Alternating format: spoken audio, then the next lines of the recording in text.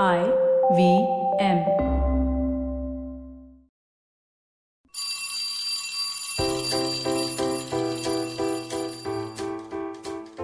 Hello one, hello all. Welcome to the Diary of the Traveling Professor. And I'm Siddharth Deshmukh, your friendly neighborhood traveling professor himself. And as I'm recording this entry of mine, this diary entry of mine, I must confess that this is a pretty good moment for me. This is my 150th episode. I've done 149 of these before. And I was like wondering, wow, what a journey, eh? So when I started recording, I guess it was in the UK, before which I was in India, then I started moving. I went to Scotland, recorded from there. I recorded from Thailand. I recorded from Europe and various other places. And time flies when you're having fun. And it has been an incredible honor and privilege to share the rambling mind that a professor has and how, that professor goes about his merry way. So I've been really lucky and happy to have completed this 150 episode tryst with destiny, I suppose, and I'm hoping that it's 150 more. So what does this diary entry hold for me and for you? Well, I was just thinking about all the topics that I've been doing and all the and probably just sharing all the ramblings and thoughts. But I think the most relevant rambling that I could do is about summer training, right? Because there have been so many students of mine who have been reaching out in their summer training periods because they've been placed in organizations, and suddenly what tends to happen is they come across reality. They come across a mentor who does not have time for them. They've been given some project and they're supposed to deliver. They're a little overwhelmed. And that's when they start reaching out for all kinds of people to help them navigate this, because the stakes are high. The stakes are pretty big. Because, you could get a PPO, a pre-placement offer, that is, or you could, figure out at least a nice piece to add to your resume if, that's the very worst that could happen. So it is an incredibly high stakes situation. And you also want to figure out to, kind of apply all the stuff that you've learned in the first year of your MBA or whatever your post-graduation or undergraduation is. So as a student, you're overwhelmed and enthusiastic, but as a mentor, sometimes you're not. I mean, HR has told you what needs to happen. There's a mandate which you have to fulfill.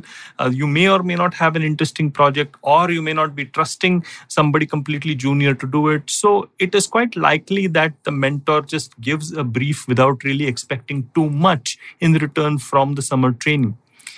Funnily enough, the organization is not necessarily always like the mentor. They are looking for getting fresh talent, getting talented people to join in, and actually having a trial period with them in their summer training thing. So this whole triad, the mentor, the organization, and the student, is an interesting one to watch.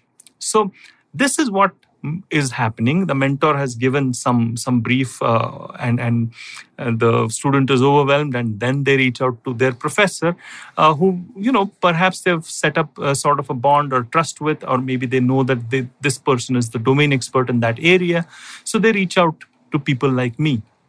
Now, when they reach out to people like me, the first thing that I actually asked most of them across these years is, so where is the brief? What's the brief? So once I listen to their brief, what they're supposed to do, it's woefully inadequate. And what may have happened is, when the brief had been given, questions have not been asked by the student because they're overwhelmed. They don't want to come across as somebody who's a little too stupid because, questions. But, I don't really think that's true. But that's the popular perception. Let's keep quiet. And maybe, that there is a bit of truth in that, because mentors typically will get a little short with you if you're going to waste a lot of their time.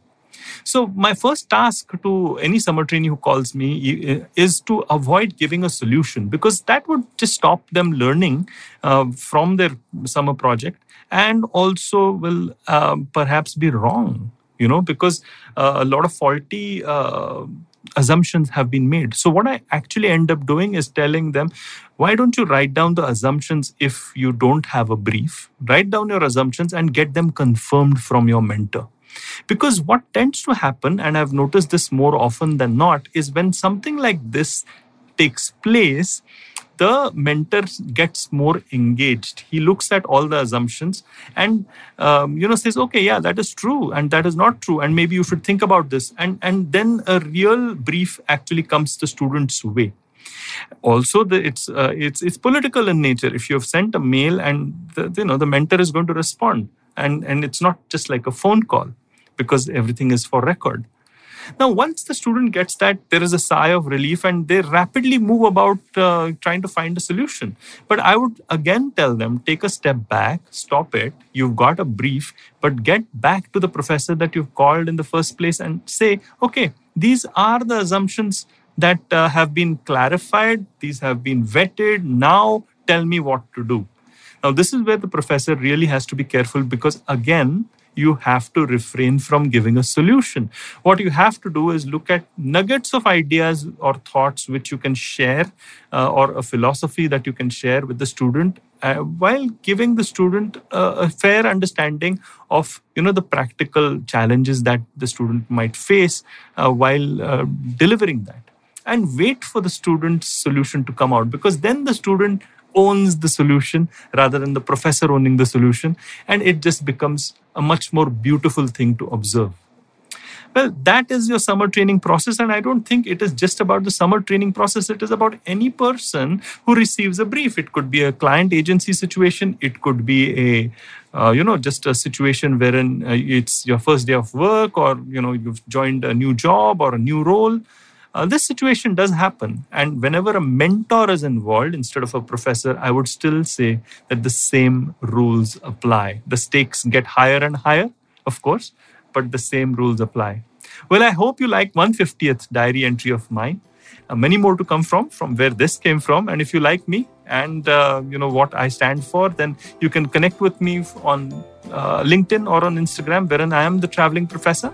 And for if you like podcasts like these, just go to all the IVM podcasts and just listen to them. They're wonderful. Until next time, thank you so much.